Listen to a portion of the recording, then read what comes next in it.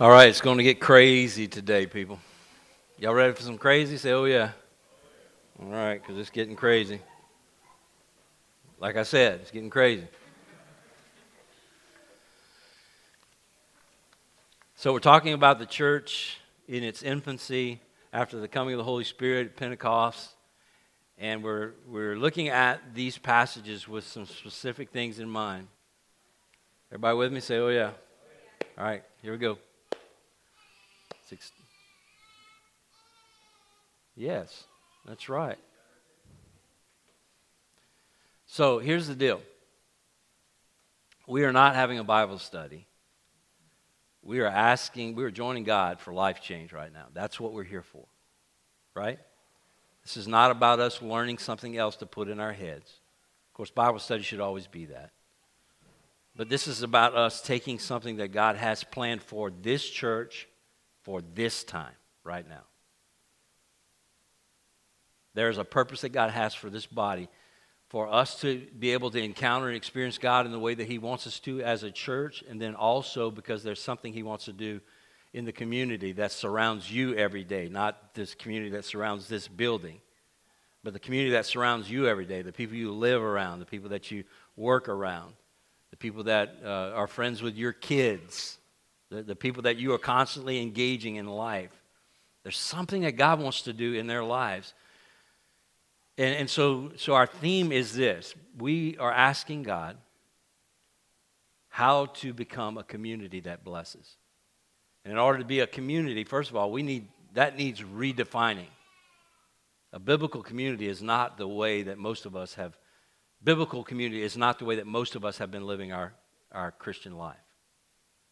We're discovering that as we walk through the scriptures. Of course, I've been discovering it through the years anyway, because God's been challenging me, constantly convicting me of sin in my own life, of selfishness, of self-centeredness, of wanting things my way, of taking control and being in control of my life, and limiting how I relate to people within the body. And man, we're finding out that that's exactly the opposite of what this community is experiencing in the book of Acts. Now, why the book of Acts? Well, because God said, first of all, so let's get that out there. But second of all, why would God put us in the book of Acts? And I think it's because, again, here is a church in its infancy. It's pure. They don't know what to do with the Holy Spirit. They are just experiencing the Holy Spirit. And the experiences that they're having with the Holy Spirit are causing this, it's put within them this desire to have more of the Holy Spirit demonstrated in their lives. So they are submitting themselves every moment of every day to the moment-by-moment promptings of the Holy Spirit, and it's radically changing the way they do life with each other, and that's drawing a watching community in, because they're seeing the Holy Spirit, they're seeing God manifested in the lives of believers, which was God's plan from the beginning. So we've seen some crazy stuff going on, right? Since the beginning of this, we see the disciples speaking in unknown tongues, and well, first of all, they see visible tongues of fire descending on them, visibly saw and felt the Holy Spirit, the mighty wind in the upper room. And then Peter, the most unlikely of people, stands up and preaches, and the apostles are sharing, and everybody's hearing the message in their own tongue, which is incredible. That's weird stuff, right?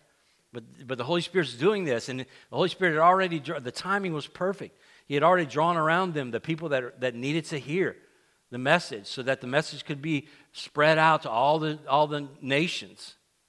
They're all drawn into Jerusalem to hear this message, and God did that. The Holy Spirit drew them in, and then they're all cut to their hearts by the Holy Spirit, convicted about stuff they'd never been convicted about before, convicted about the truth that Jesus was the Christ and that He is alive, and that His Spirit wants to come and live in their lives, and then they experience that. And if you're a believer, you have experienced that. But I think we have watered that down so much that one of two things is true in most mainstream evangelical churches, particularly of our denomination, is that we have gotten so heady about theology that we forget about the fact that the Holy Spirit is a person. He is God living in us. And we have no expectations of being able to hear and be led by and guided by the Holy Spirit of God, even though Jesus made it very clear that this is what He was going to do for us. We misinterpret all of that, and so we don't expect anything, and so we just think it's all about just coming together and huddling up and having another Bible study and going in small groups during the week and having another Bible study, and we don't realize that the Holy Spirit is wanting to transform us into a community that will bless the surrounding community, to draw people to Himself. And so there's been some challenges that we faced, some crazy stuff that they did following their salvation in baptism was that they began to sell possessions and give to each other as they had need, and downsizing their own stuff in order to upsize some of the needy people around them and helping each other. And nobody had need, the Bible said. And the number continues to increase from 3,000 to daily being added to them, those that are being saved. And then 5,000 when Peter and John are arrested. And the numbers is increasing by thousands. And the text has told us that still they were all committed to giving their stuff away. And nobody considered their possessions to be their own. That's crazy stuff, right? So when I say today is going to get crazy, you know it's going to be crazy, right? If it's crazier than that stuff. But it's not crazy when the Holy Spirit, here's what I know has been happening with you. Same thing has been happening with me. I'm so excited for the Holy Spirit to start telling me and showing me how this applies to my life. And He is manifesting Himself in my life, in my wife's life, as we are trying to flesh out what does this mean for us personally. You know, what God, what do you want us to do? And the Holy Spirit's been speaking. You know, most of you know that we are downsizing our house. We're selling our house and we're buying a very, very small house and getting totally out of debt, which I never even considered this before, but the Lord's been convicting us about that, not in a negative way. We're excited about it. I've never seen Talitha, which I'm shocked, not because she's not a good person, but this is the house she grew up in that we live in. We bought it from her parents and we raised our kids there. And yet Talitha, she's on vacation and sending me posts and pictures of what God's been speaking to her. She writes everything down, puts little colorful pictures and paintings. And so she has all these little tiny houses. She draws a house every time God speaks to that. And her devotions over the last week of vacation have been house after house after house after house. You need to let her show it to you. It's crazy. But that's what these people are experiencing. They're not doing what they're doing reluctantly. They're not having to be forced and convinced and have somebody step on their toes and preach to them a hard sermon to get them to walk in this. This is what the Holy Spirit does when He has a surrendered community that's willing to submit themselves to Him. So, man, I want that, don't you? I want us to join God and become that. Now, last week, there's been three different times the Lord has been speaking clearly and strongly about this idea of leaders rising up from the congregation. So y'all with me? I got steps. I can come down if I have to. All right. So at the conference that Talitha and I went to in Chicago, man, clearly the Lord spoke that there were some leaders in this group that needed to be challenged to step up to the next level. What's the next level of the gathering place? We don't do anything but simple stuff, right? We abide in Christ. We bless people, which is our means of, it's beginning with prayer, listening to them, eating with them, serving them, and then sharing the gospel as God gives us an opportunity. And then community, committing to community, to this body, to being here, to hear the word of God for our body, and to fellowship with believers and to speak into people's lives in the whole community of believers is called the Gathering Place West. But then also to commit to small groups where we flesh out what God spoke on Sunday and say, this is how I'm applying it to my life, and I need accountability in these ways, and I'm going to challenge y'all in these ways, and we're fleshing out what it means for us particularly. And so that's it. That is what the gathering place is. I mean, it's not complicated. And yet, you know and I know that last year we focused on our ABCs, and the year ended with the same broken record in life groups and in testimonies of people, personal comments to me, and questions for prayer or requests for prayer were all tied around, I just can't seem to get alone with God and have time in His Word. It just seems like everything in the world is fighting against me. And guess what? What? It is. Because this is Satan's domain. Everything in the world is fighting against you to just abide in Christ. Because he knows if you know God by experience through obedience, that's going to radically change your life. Your perception of him is going to change, and then you're going to become surrendered to him because you know him. Not just know him in your brain, you know him because you have obeyed him, and you see how he blesses you and how he changes you and how good he is. So we just haven't been able to do it. And if I asked you right now, is there somebody in your life that you are intentionally blessing? That means you are praying for them, listening to them, eating with them, serving them, and looking for an opportunity and following the Holy Spirit's prompting for a time by his prompting alone when you will share your story, share the gospel with them. Are you doing that? Broken record last year. No. And I know. I struggle too. And then committing to community. It seems like when we started this series on community, you know, we had to go into the fellowship hall because everything got flooded. Praise God for that, because it was really sweet, wasn't it? When we were together in that little tight space and we felt like a community while we were talking about community. But it seems like since that time, we've had less commitment to community. Less people coming to worship and being a part of the congregation and coming early with intention of blessing people and taking care of people. And less people in life groups and more excuses of why we can't be there. And listen, hear me right. There's no guilt trip here, right? We're done with guilt, right? Okay, we're not doing with guilt, but guilt is not our motivator. I'm not trying to talk you into doing something you're not feeling, but I know you're feeling this, so we need to start walking in it. And God's already given us the Holy Spirit to empower us to do that. It can get us beyond the excuses, but we need that, okay? That's it. So I've asked you to pray about stepping up to the next level as a result of that conference. To say, are there 20 people in this congregation that say, I really want to press in and get past the walls that are stopping me from abiding, blessing, and doing community. I want to get past the excuses. And if you're one of those people, right now there's 12 that I have names of that said, I want this. And I'm going to help, and I'm willing to spend as many hours as I need to. This is my 40-hour week if I have 40 people that would be willing to do this. That we would spend an hour together just to talk about the difficulties you're having with your ABCs. The only thing I have to give to you are stories. I have my own stories.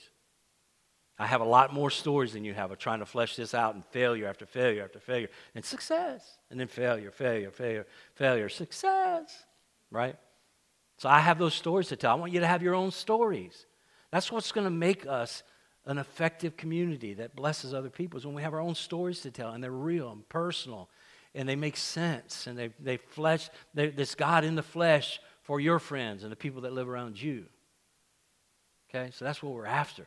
So I come home from that conference with all that in my mind, and then I go to the text for last Sunday, and last Sunday was all about the disciples who the apostles were walking with God, preaching the gospel, sharing the good news, and then all of a sudden a conflict arose, and Satan brought in conflict. That's the widows of the Hellenistic Jews were not being taken care of, and then here we go, right?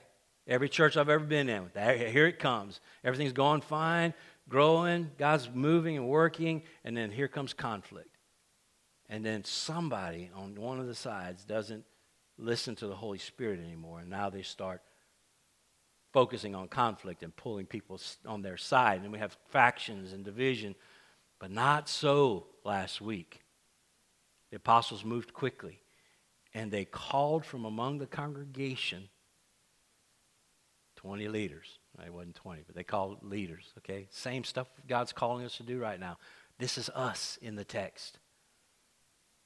They called out leaders and said, we don't need to stop preaching the gospel. It would be wrong for us to stop preaching the gospel. And so we need you to choose from among yourselves men who are of good report or reputation, who are full of the Spirit and full of wisdom. Call them out and bring them and give them the responsibility of taking care of this. More important, or equally important as the apostles' ministry was the ministry of these men that would be called out from the congregation, by the congregation. So I'm calling you out. I can't do. The elders can't do everything that we need to do. That needs to be done in this community. It's not our responsibility. It's like we need to equip the saints to do the work of the ministry. And so I'm going to be out there doing it. And part of the way I'm going to equip is you're going to watch me and hear me, and I'm going to have my own stories to tell. Not stale old stories from the past, but I'm going to have fresh stories from the present because God is that kind of God. He's not. I know that because he does it every week. God will be speaking, God will be blessing, and God will be helping me to commit to community. And so we'll have stories to tell. So what happens when a godly person who really goes after God, we're going to see somebody rise up from the congregation in a day. Today we're looking at Stephen, who rises up. He is one of the ones chosen from among the congregation, by the congregation, who had the right qualifications. We're going to look at these characteristics of this kind of leader. And I'm going to ask you today to judge yourself by these characteristics. And if you don't have these, then I would challenge you to ask the Lord to produce these in your life. Because we're fixing to find a guy rise up from the congregation and become an example to the apostles. He's a nobody until this moment. And I believe that one of the main purposes that God has us in this study today is so that you can realize you can't exclude yourself from leadership. You can't excuse yourself from being one of those exemplary disciples that God has in this passage. All right, so here we go. Quickly, we're going to go through Acts chapter 6, verses 8 to 15. And the story of Stephen. Here we go. And Stephen, verse 8, full of grace and power, was doing great wonders and signs among the people. Then some of those who belonged to the synagogue of the freedmen, as it was called, and of the Cyrenians, and of the Alexandrians, and of those from Cilicia and Asia rose up and disputed with Stephen. But they could not withstand the wisdom and the spirit with which he was speaking. Then they secretly instigated men who said, "We've heard him speak blasphemous words against Moses and God." And they stirred up the people and the elders and the scribes, and they came upon him and seized him and brought him before the council. And they set up false witnesses who said, "This man never ceases to speak words against this holy place and the law. For we've heard him say that Jesus of Nazareth will destroy this place and will change the customs that Moses delivered to us." And gazing at him, all who sat in the council saw that his face was like the face of an angel. All right, let's stop there for a minute and tear that apart. Here's some characteristics of a good leader. Ready? Write these down because you need to judge yourself by these. If you've got something to write down, put it on your phone. Here's some things to judge yourself about. To ask yourself, do I have these characteristics? This is an exemplary leader that we're going to find is going to be leading the apostles after one day of being chosen by the congregation. Number one, good repute. Talked about it last week. All these men, Stephen was among the ones that was chosen in last week's message, who said he had good repute, which is a strong reputation with those inside and outside the church. When people looked at Stephen, they said, "Man, that's a good guy. He's just a good guy. He treats people selflessly. He's loving and caring. He gives grace to people. He is a minister, and he's not a minister. He's what ministers should be, that guy." He was full of the Spirit. What does it mean to be full of the Spirit? If you have the Spirit, you have all the Spirit, right? But full of the Spirit means that you are allowing the Holy Spirit to have access to, you are surrendered to the Holy Spirit in all areas of your life. A.W. Tozer, in his book, How to Be Filled with the Holy Spirit, said, body, mind, and life and heart, taking the whole personality over, gently but directly and bluntly, and making it his, so that we may become a habitation of God through the Spirit. This is what it means to be filled with the Spirit. It is mind, body, life, heart, personality, everything that you are surrenders to the Holy Spirit. So here's a guy that's coming from among the people, chosen by the people. They see these characteristics in him, and they're saying this guy is full of the Holy Spirit. Everything he does seems to be led by somebody other than himself, and it looks a lot like Jesus. Because all of him was surrendered to the Holy Spirit, who is Jesus. So he's looking like Christ. So ask yourself, are you full of the Spirit? What areas of your life have you not yielded to the Spirit? If you're not abiding, blessing, and doing community with intention and passion and drive, then you need to ask the Lord to give you this, to make you full of the Spirit, where you surrender every aspect of your life to the Holy Spirit. And then he was full of wisdom. All of these men that were chosen were full of wisdom, which is the capacity to understand and as a result, act wisely. It's more than just mind stuff. It's filled with wisdom. Wisdom is knowledge that comes from experience, right? If a man is wise, he's usually in his old age. Or we say he's wise beyond his years, because years are usually what produces wisdom for us. And so Stephen is full of wisdom. And wisdom, according to Proverbs 1:7, comes, the beginning of wisdom is what? The fear of God. This respect for, which we've already talked about, this respect for God that the apostles had, to the point where they were willing to adjust, again, every aspect of their life to God. How dare I, from Stephen's voice, not mine, how dare I not walk in what the Spirit's leading me to do? That's fear, respect for the Holy Spirit, and it results in wisdom.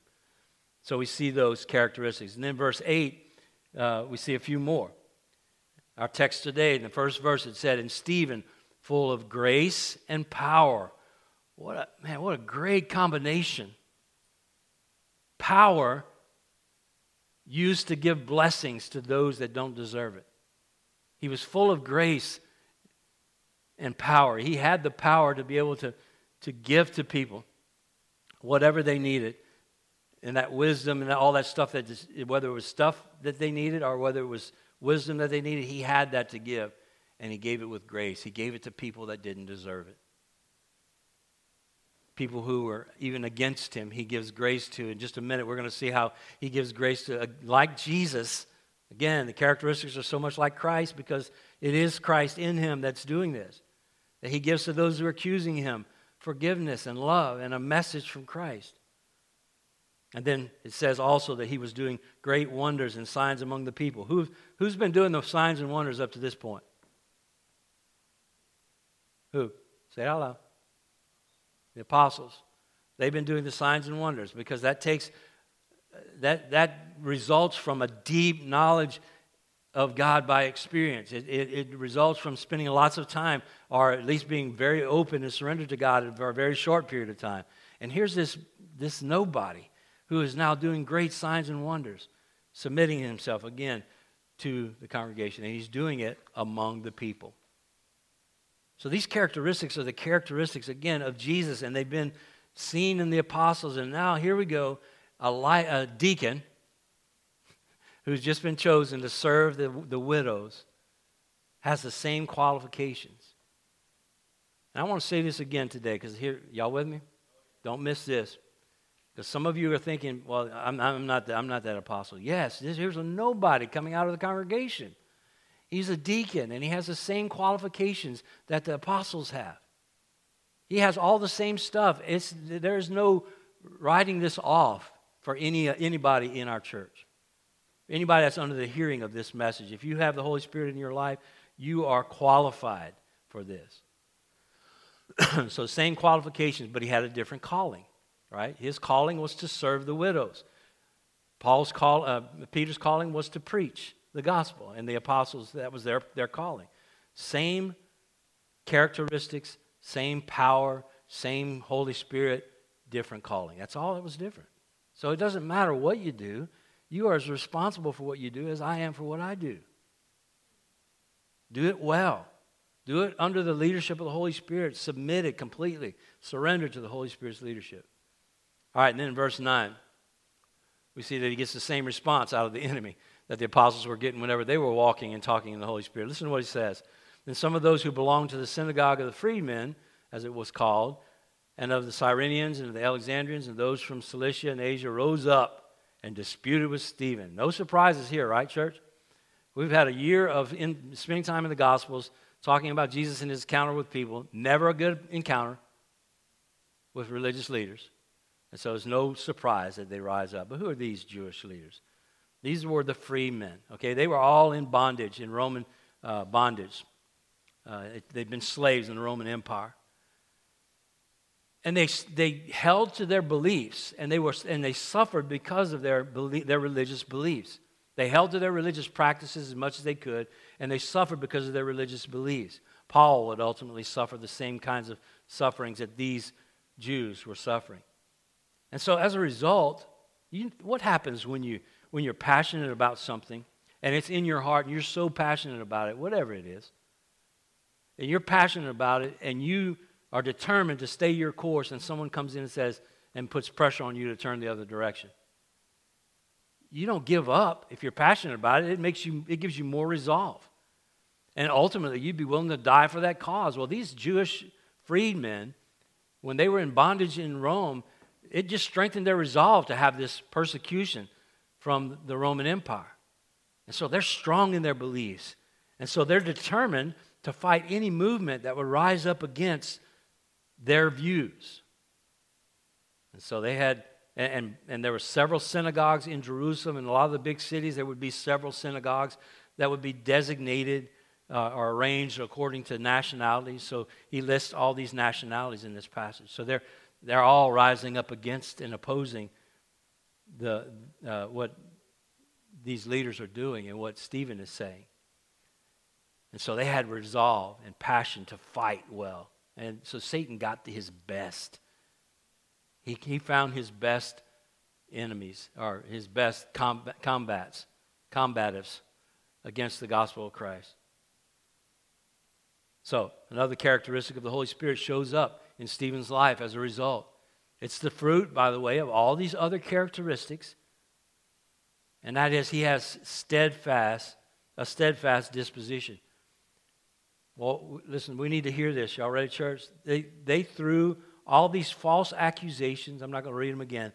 All these false accusations. They gathered false witnesses. All these same things they did against Jesus. Remember his trial. They tried to. They couldn't even gather any witnesses. Jesus had to be his own witness. You know, they didn't have any witnesses that had the same stories, which is beautiful, by the way, because Jesus was crucified because he wanted to be. He testified and said he was the Christ, knowing they would crucify him for it. Because nobody else could have anything that they could accuse him for and have the same stories. He did that on purpose. But here they have the same thing happening. They're gathering, again, it looks so much like Jesus, right? They're gathering all these false accusations. But look at his disposition in verse 15. I love this. You know, all these accusations, you know what I would have been doing? I'm saying, no, I didn't do that, really. They're liars. I've been defending myself. Right? But look at what it says here. And gazing at him, all who sat in the council saw that his face was like the face of an angel. Would that be your face? It would have been my face. Man, it would have been this face of a devil is what it would have been. But here you got Stephen, man, a man full of wisdom and grace and mercy and power and love. And he has this unchanging disposition. I love that. It's a challenge to us. Another characteristic that's seen in Stephen that was also seen in the apostles. He seizes an opportunity given by these Jewish leaders to speak the truth. Remember Peter just a few weeks ago. Peter is seized and he's brought before the council. And all the apostles are brought before the council. And he speaks and he shares the gospel. It's like, oh yeah, we got an opportunity. Dude, you're fixing to be beaten, okay? Yeah, but I got an opportunity. That's crazy stuff. Stephen has the same opportunity, and I'm not going to read the whole sermon this morning. Let me hit just a couple of things of highlights. Look at it in chapter 7, verses 1 through 3. You want to read the whole sermon, it's great, it's beautiful. But he does the same things that Peter's been doing in his sermons. Look at it. And the high priest said, "Are these things so?" And Stephen said, "Brothers and fathers, hear me. The God of glory appeared to our father Abraham when he was in Mesopotamia before he lived in Haran, and said to him, 'Go out from your land and from your kindred and go into the land that I will show you.'" And okay, so that's where he starts, and on he goes. He starts drawing on their spiritual history. Remember, every time Peter preaches, he's bringing out, he brings all these patriarchs into the story. This is what was predicted. See, this is what everything's been pointing to. Listen to me, people. Listen, Stephen's saying, look, let me tell you what's happening. And he goes all the way back to Abraham. And before he's done, he speaks about Isaac, Jacob, Joseph, Moses, David. He traces their history and reminds them of their historic rebellion against God. He's following the same pattern that Peter did when he preached. Why is that? The same source. Everybody get that? It's the same source. What I'm saying here should be the same as every other pastor is saying. What I'm preaching here should be the same story that every other pastor is saying if they're speaking to you.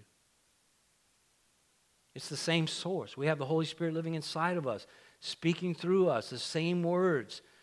The only thing that messes that up is when we become the high priest and we want our words to be spoken and we want to build something for ourselves. But this is what happens when someone is surrendered to the Holy Spirit. They know to speak. They know when to speak. They look for an opportunity to speak, even in the face of opposition. Now, this story with Stephen ends differently than the rest. And in its ending, there's a final characteristic that we're going to see in Stephen. And this is what makes him an exemplary disciple. That's why I chose that title. He is the example in the church. He is going to take it where no one else has taken it. He's going to get crazy in his commitment to Christ. He's going to get crazy in his simple surrendering to the Holy Spirit's guidance in his life. He's going to do something nobody has done to this point since the Holy Spirit came. Different ending. Let's look at it. Acts chapter 7, verses 54 to 60. Now, when they heard these things, they were enraged. These are the religious leaders. And they ground their teeth at him. But he, full of the Holy Spirit, gazed into heaven and saw the glory of God. All right, let me just not pass that phrase up. But he, full of what? Who? He, full of the Holy Spirit, gazed into heaven and saw the heavens open and the Son of Man standing on the right hand of God. So the heavens open up and he gets this vision, this picture of Jesus sitting next to his Father. And he said, behold, I see the heavens opened and the Son of Man standing at the right hand of God. They cried out with a loud voice and they stopped up their ears. No! And started shouting so they wouldn't have to hear him say anything else, and they started rushing him. And they cast him out of the city and stoned him. And the witnesses laid down their garments at the feet of a young man named Saul. And as they were stoning Stephen, he called out, Lord Jesus, receive my spirit. And falling to his knees, he cried out with a loud voice. See if this sounds familiar.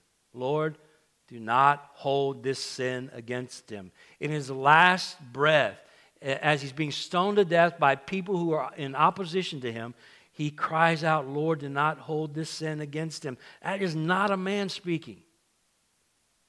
That is the Holy Spirit who's gotten hold of a man who's absolutely surrendered and will take it all the way to the end. And when he had said this, the Bible says he fell asleep or he died. Listen. Remember all the other times that apostles are preaching to religious leaders, they're still amazed and bewildered and filled with awe and wonder. They were done listening and being amazed. These religious leaders went right where the enemy would take them. They reached their limit. And Stephen still continues to speak. He couldn't help but speak, as all the other apostles couldn't. He continues to speak, and the Holy Spirit allows the leaders to take Stephen's life. Stephen's preaching this message of the resurrection and ascension and speaking that he's actually seeing Christ at the right hand of God. Can you imagine how offensive that was to these religious leaders who didn't believe in Christ, didn't believe in the resurrection? And he says, no, it's true. So this final characteristic of a leader in a Spirit-filled community is death for Christ. Is death for the cause of Christ. Death by the leadership of the Holy Spirit, continuing to speak until death comes. Whatever comes, I'm willing to take it. And this becomes an example for all the apostles. It would seem right that the first one that would die for the cause would be Peter, right? He seems to be leading the cause up to this point. But Peter's not the first one to die for the cause. It's this guy that just showed up yesterday and was chosen by the people because they knew he was filled with the Spirit and wisdom and had great reputation with everybody. He's the man that needs to be, he's the first one mentioned in the previous verses to be a deacon, to serve these widows, because he fits all these qualifications. Okay, well, we know Stephen. Now let's think about some other ones. Immediately, they pull Stephen out of the hat. He's that kind of guy. And he goes all the way in a day to death, to being stoned to death for the cause of Christ. So he's an example now for the rest of the apostles and for us, for humanity. He's just like Christ, who set his face toward Jerusalem. Even though the apostles said, no, if you go there, they're going to kill you. Don't go there. Everybody tried to talk him out of it, but he set his face toward Jerusalem. He was determined to be obedient to his Father no matter what. And the same Jesus has inhabited Stephen in the form of the Holy Spirit and is doing the same thing in a surrendered body. All the apostles eventually would need this example to know how to face death when it came to them. And all the apostles except for John died as martyrs for the cause of Christ. Why? Because of a nobody who stood up, who was called by the people out of the congregation, who the congregation said, you're full of the Holy Spirit and wisdom, and you're a godly man. Lead us. And so he leads them for a day. All but John would die proclaiming the gospel, and John would be exiled to the Isle of Patmos. Paul. This is so sweet, people. Listen. Paul, who is against the church, who's leading this cause. He won't even get his hands dirty because he's too smug. He's the man standing back, giving approval. And then later on, he starts, we'll get to this passage, but he's an opponent of the cause of Christ. He's standing there with all these cloaks laying at his feet, giving approval to the death of Stephen. And Paul would ultimately follow the example of Stephen. You want to talk about changing a community? Let's get surrendered to the cause of Christ to the point of death. We probably won't have to die, but we're going to have to die some in our lives. There's some death that needs to happen now in order for 20 people to rise up, or 40, or 80, or whatever would rise up and get over that wall of those hurdles that Satan keeps putting in our paths. We need to die to ourselves and push into the cause of Christ. Be the community that God's calling us to be for the sake of the cause of Christ. And even those that oppose us will have an opportunity not only to believe, but maybe one day they'll give up their lives for the cause of Christ. Paul, who watched this death, gave approval to it, ultimately would follow his example and die after doing what Stephen did, what Jesus did, and setting his face toward Rome and going all the way to Rome to be able to speak to the Roman emperor about who Christ was. The same determination would get him killed. Man, I'm passionate about this. It's exciting to me to think about the fact that maybe there's some people in our congregation that are ready to do that. Look at the results. God allowed it because it would move this message forward. Stephen was willing to give his life because the Holy Spirit had something to accomplish, but he didn't know what the Holy Spirit was doing. But look at the results in Acts chapter 8, verses 1 through 4. And Saul approved of his execution.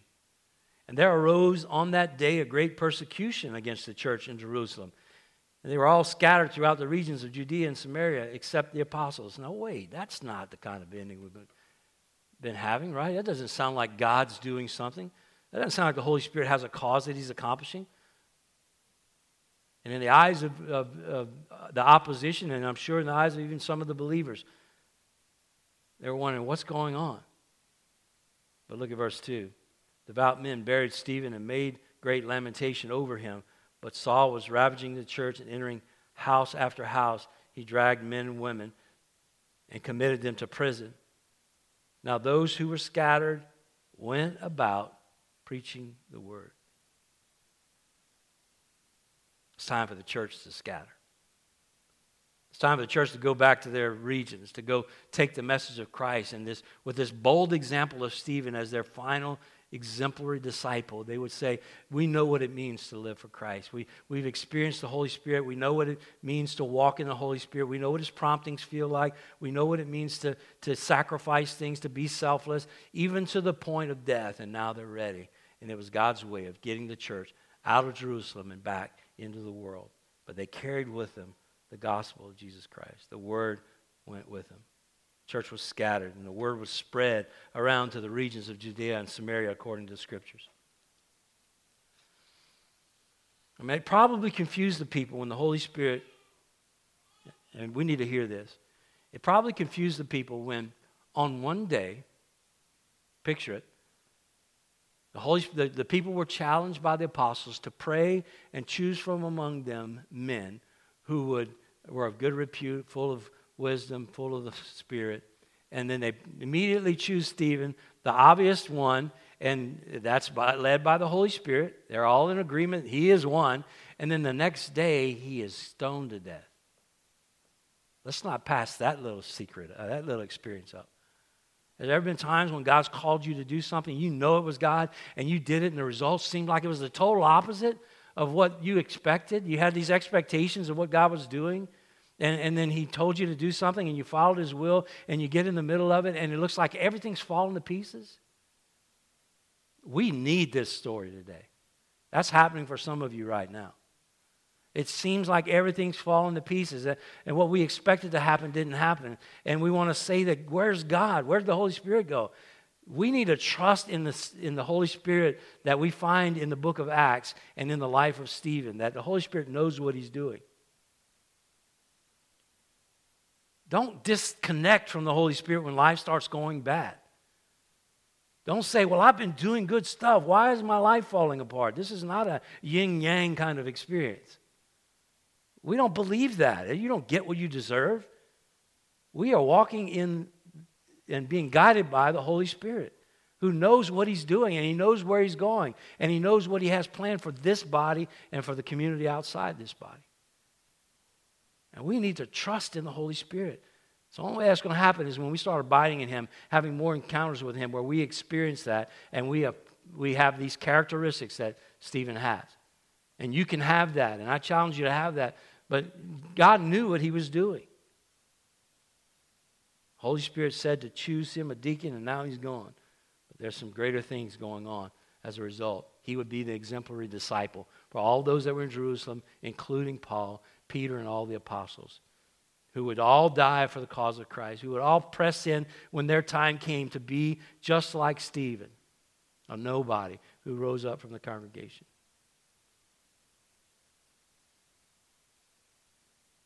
There's also a redefining of kingdoms and adjustment of priorities that happens. There's a redefining of kingdoms. When you start thinking about the fact, why would God allow bad things to happen to good people? Why would God take the best leader we have and take him home? That causes you to shift priorities if you're like me. It causes you to realize that we don't live our lives. We don't need to be spending our lives as believers in this world's kingdom. You know, there's all kinds of scriptures that we have in the Gospels that point us, in the New Testament, that points us to another kingdom, laying our treasures in heaven and not on the earth, where moth will destroy and rust will destroy and moths will kill. We're not about building this kingdom on earth, but it seems like we are. Y'all with me? It seems like some of us need some adjustments to what we're doing. I needed a major adjustment to what I'm doing with my time and money. I needed to ask the Holy Spirit to lead me and to surrender myself to something that seemed hard at first, and now it seems exciting. I can't wait to watch how he fulfills this. But you know, there's so much of my life that's still under my own control, and I'm living for myself, and I'm living for things in this world instead of living for the kingdom of God that is also on the earth. And bringing people into the kingdom of God so that they have something after this life. It shifts our kingdom focus. We change kingdoms, and when we change kingdoms, we change priorities. This life is not what's important. You know, Bethany would tell you her struggles with cancer. She came to the point in this struggle. She knew it already, but she knows it firsthand now, that this world is not what we're about. It changes your priorities when this world looks like it's about gone. Well, then we got another priority, right? We're going to start living for the other kingdom that we're a part of. And so, man, when Stephen dies, everybody's thinking, okay, if God took him, I wonder if we've got our focus in the wrong place. God must be doing something different. I hope the Holy Spirit will make that make sense to you and get deep in your soul. The redefining of kingdoms and adjustments of priorities will come because of what happened. That's one of the results that came is because of what happened with Stephen. All these apostles who were strong men of God, certainly were risking their lives. They now know that whatever they do in this life, Paul says it well, to live is Christ, to die is gain. I have nothing in this world. To die is gain. Let's just go, right? And the closer I get to the Lord, the more I don't want to be in this world, other than I want to bring some more people with me. And I know that I haven't been there all my life. The older I get, the more closer I get to that, because there's a lot of pain in areas of my body that I don't like. But Paul says it well, and I'll close with this. Here's our challenge. Read this and study it this week. 2 Corinthians chapter 4, verses 7 through 12. Share with you again. I always like to tell you this, but this morning when we were reading the Moravian readings with the worship team prior to their rehearsal, this text was there. God wants you to hear this today, okay? So don't write it off. This is the text, the final text that you need to take with you. Here's the way we do it. Here's our challenge from Paul. Starting with verse 5. Verse 5, yeah.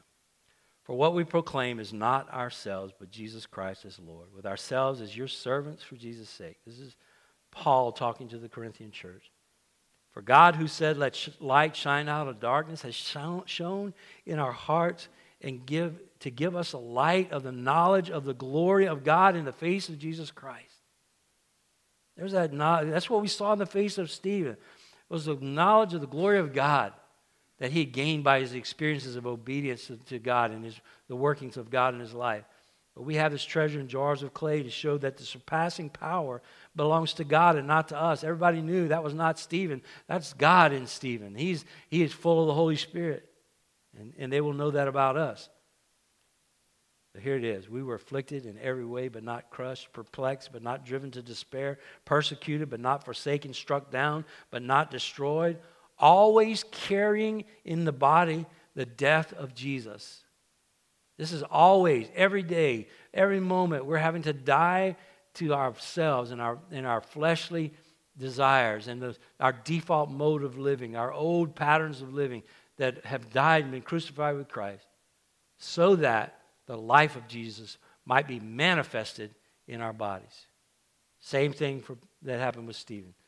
We need to die. And we might have to die physically. You probably won't.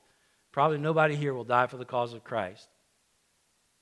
But we need to start dying daily to those things that our bodies keep pushing us to do, that our flesh keeps saying, these are things of value. Keep doing these things. Keep walking in disobedience. And we need to walk in obedience to Christ, walk in the light, so that Jesus might be manifested in our bodies. It's only going to happen. This is the filling of the Holy Spirit, dying to self, living in a surrendered life to the Holy Spirit. For we who live are always being given over to death for Jesus' sake, so that the life of Jesus may be manifested in our mortal flesh. I love that. You know, we just did a year's study on Jesus and his the characteristics and all of his qualities, and we're seeing this exact same quality show up in the Holy Spirit through people. This is not Stephen. This is the Holy Spirit. This is not going to be the apostles. This is the Holy Spirit. And we have the same Holy Spirit living in us. For we who live are always being given over to death for Jesus' sake, so that the life of Jesus may be manifested in our mortal flesh. So death is at work in us, but life in you. Paul says, we are dying so that you can live. We're dying so you can see Christ. We're dying so you can have the life that Christ has for you. We're giving you an example so that you can see what it's like to follow Christ. What kind of life comes from obedience to him. So it's a twist for us. It's a different ending. It's a different story. It's a challenge for everybody that's here. Everybody. Here's my fear. We'll walk out today. Satan will disrupt our thought processes and get us away from this message as quickly as possible. You won't do any time this week thinking about what we've talked about. You won't be evaluating yourself based on these things. You won't be asking the Holy Spirit to do these things in you. You'll be out, zoned out. You'll have problems, issues that'll come in, distractions, all that stuff. And Satan will keep you distracted long enough that you will never think about this again until I bring it up in another message. Please don't do that. This is huge, man. Here's our example. Here's an exemplary disciple. This is the one right now in the book of Acts that we need to follow. This is the one that the rest of the apostles are going to follow. This is the one that Paul, who wrote over half the New Testament, are going to follow. This is the first one to step up with the Holy Spirit in his life and go down for the cause of Christ. I so badly want that for us. I so badly want that for this community. This community needs to know that that a relationship with God is more than religion. This community needs to know that passion for Christ is different than passion for church. This community needs to know that we are filled with the Holy Spirit. They need to see Jesus, not us. They need to be drawn to him, not us. We need to point them to him. And here's how we do it. Let's ask the Holy Spirit to fill us with these characteristics. Father, in Jesus' name, I ask that you would have your way in our lives, in this body. Father, I pray that you would fill us, each one of us, with your Holy Spirit, knowing what that means, knowing that we need to die to some things in order for that to happen. I pray for this body, and I pray with this body that you would do that in our lives, that you would make us people of good reputation inside and outside this body. Father, that you would fill us with the wisdom, the capacity to understand, as a result, act wisely in the community that we're around, that your Holy Spirit would give us grace and power, a beautiful combination that allows us to bless others. Lord, that you would fill us with the ability to do signs and wonders as you would have us to do them by your leadership. Father, that you would give us a resolve and passion to fight Satan, because we know he's going to bring all kinds of opposition against us. Father, that our disposition will not even change in the slightest as we are opposed, that they would still see the face of an angel when they look at our faces. Father, that you would give us a word to speak like you did Stephen, that we would speak boldly, that we couldn't help but speak because of the fullness of our hearts, and that your Spirit would speak through us even to those that oppose us. Give us words to say that would help people to make sense of their own history and how you fit into their history. And Father, give us the resolve to die to those things that we've not yet died to.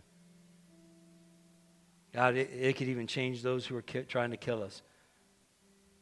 And we just want to die to ourselves. It's so hard, God, but we're tired of excuses. As a body, we want you to take those excuses away and give us the resolve to walk with you. And we commit to that today as a body. In Jesus' name.